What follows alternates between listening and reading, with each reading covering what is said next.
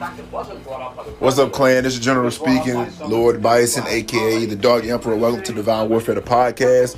I know I ain't hollered at y'all this much this past week, but right now I'm tuning in to the presidential debate, and I'm going to give y'all a taste of what they talking about. This is probably the crunkiest, the best debate I've ever seen, the funniest debate I've ever seen. And I'm going to let y'all listen to Joe Biden versus Donald Trump for a few minutes, and I'll give y'all my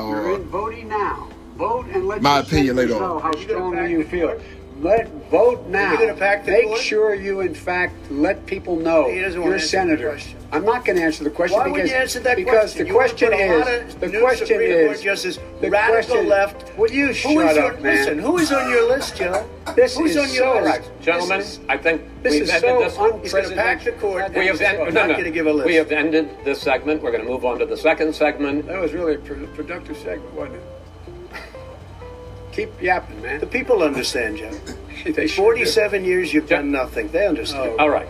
The second subject is COVID-19, which is an awfully serious subject, so let's try to be serious about it. We have had more than 7 million cases of coronavirus in the United States, and more than 200,000 people have died. Even after we produce a vaccine, experts say that it could be months or even years before we come back to anything approaching normal.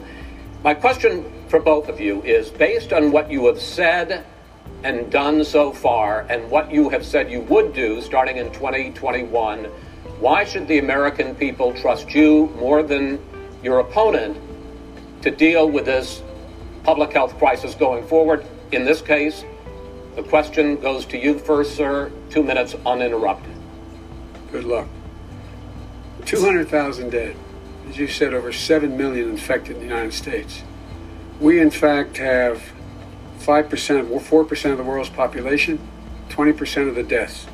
40,000 people a day are contracting COVID. In addition to that, about between 750 and 1,000 people a day are dying. When he was presented with that number, he said, it is what it is. Well, it is what it is because you are who you are. That's why it is. The president has no plan. He hasn't laid out anything. He knew all the way back in February how serious this crisis was. He knew it was a deadly disease. What did he do? He's on tape as acknowledging he knew it. He said he didn't tell us or give people a warning of it because he didn't want to panic the American people. You don't panic. He panicked. In addition to that, what did he do? He went in and we were insisting that the Chinese, the people we had on the ground in China should be able to go to Wuhan and determine for themselves how dangerous this was. He did not even ask Xi to do that. He told us what a great job Xi was doing. He said we owe him a debt of gratitude for being so transparent with us. And what did he do then? He then did nothing. He waited and waited and waited. He still doesn't have a plan. Well, I laid out back in March exactly what we should be doing. And I laid out again in July what we should be doing. We should be providing all the protective gear possible. We should be providing the money the House has passed in order to be able to go out and get people the help they need to keep their businesses open schools. It costs a lot of money. You should get out of your bunker and get out of the sand trap and get in your golf course and go in the Oval Office and bring together the Democrats and Republicans and fund what needs to be done now to save lives. So if we would have listened to you... You have 2 minutes, sir. If we would have listened to you, the country would have been left wide open. Millions of people would have died, not 200,000, and one person is too much. It's China's fault. It should have never happened. They stopped it from going in, but it was China's fault. And by the way, when you talk about numbers, you don't know how many people died in China.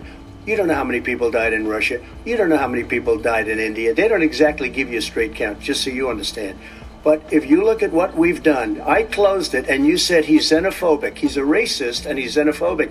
Because you didn't think I should have closed our country. Wait a minute. It says 2 minutes. You didn't think we should have closed our country because you thought it was terrible. You wouldn't have closed it for another 2 months. By my doing it early, in fact, Dr. Fauci said, President Trump saved thousands of lives. Many of you Democrat governors said, President Trump did a phenomenal job. We worked with the governor. Oh, really? Go take a look. The governors said I did a phenomenal job. Most of them said that. In fact, people that would not be necessarily on my side said that. President Trump did a phenomenal job.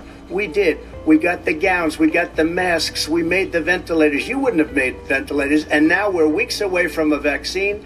We're doing therapeutics already. Fewer people are dying when they get sick. Far fewer people are dying. We've done a great job. The only thing I haven't done a good job, and that's because of the fake news. No matter what you say to them, they give you bad press on it. It's just fake news. They give you good press. They give me bad press because that's the way it is, unfortunately. Let me just tell you something. I don't care. I've gotten used to it.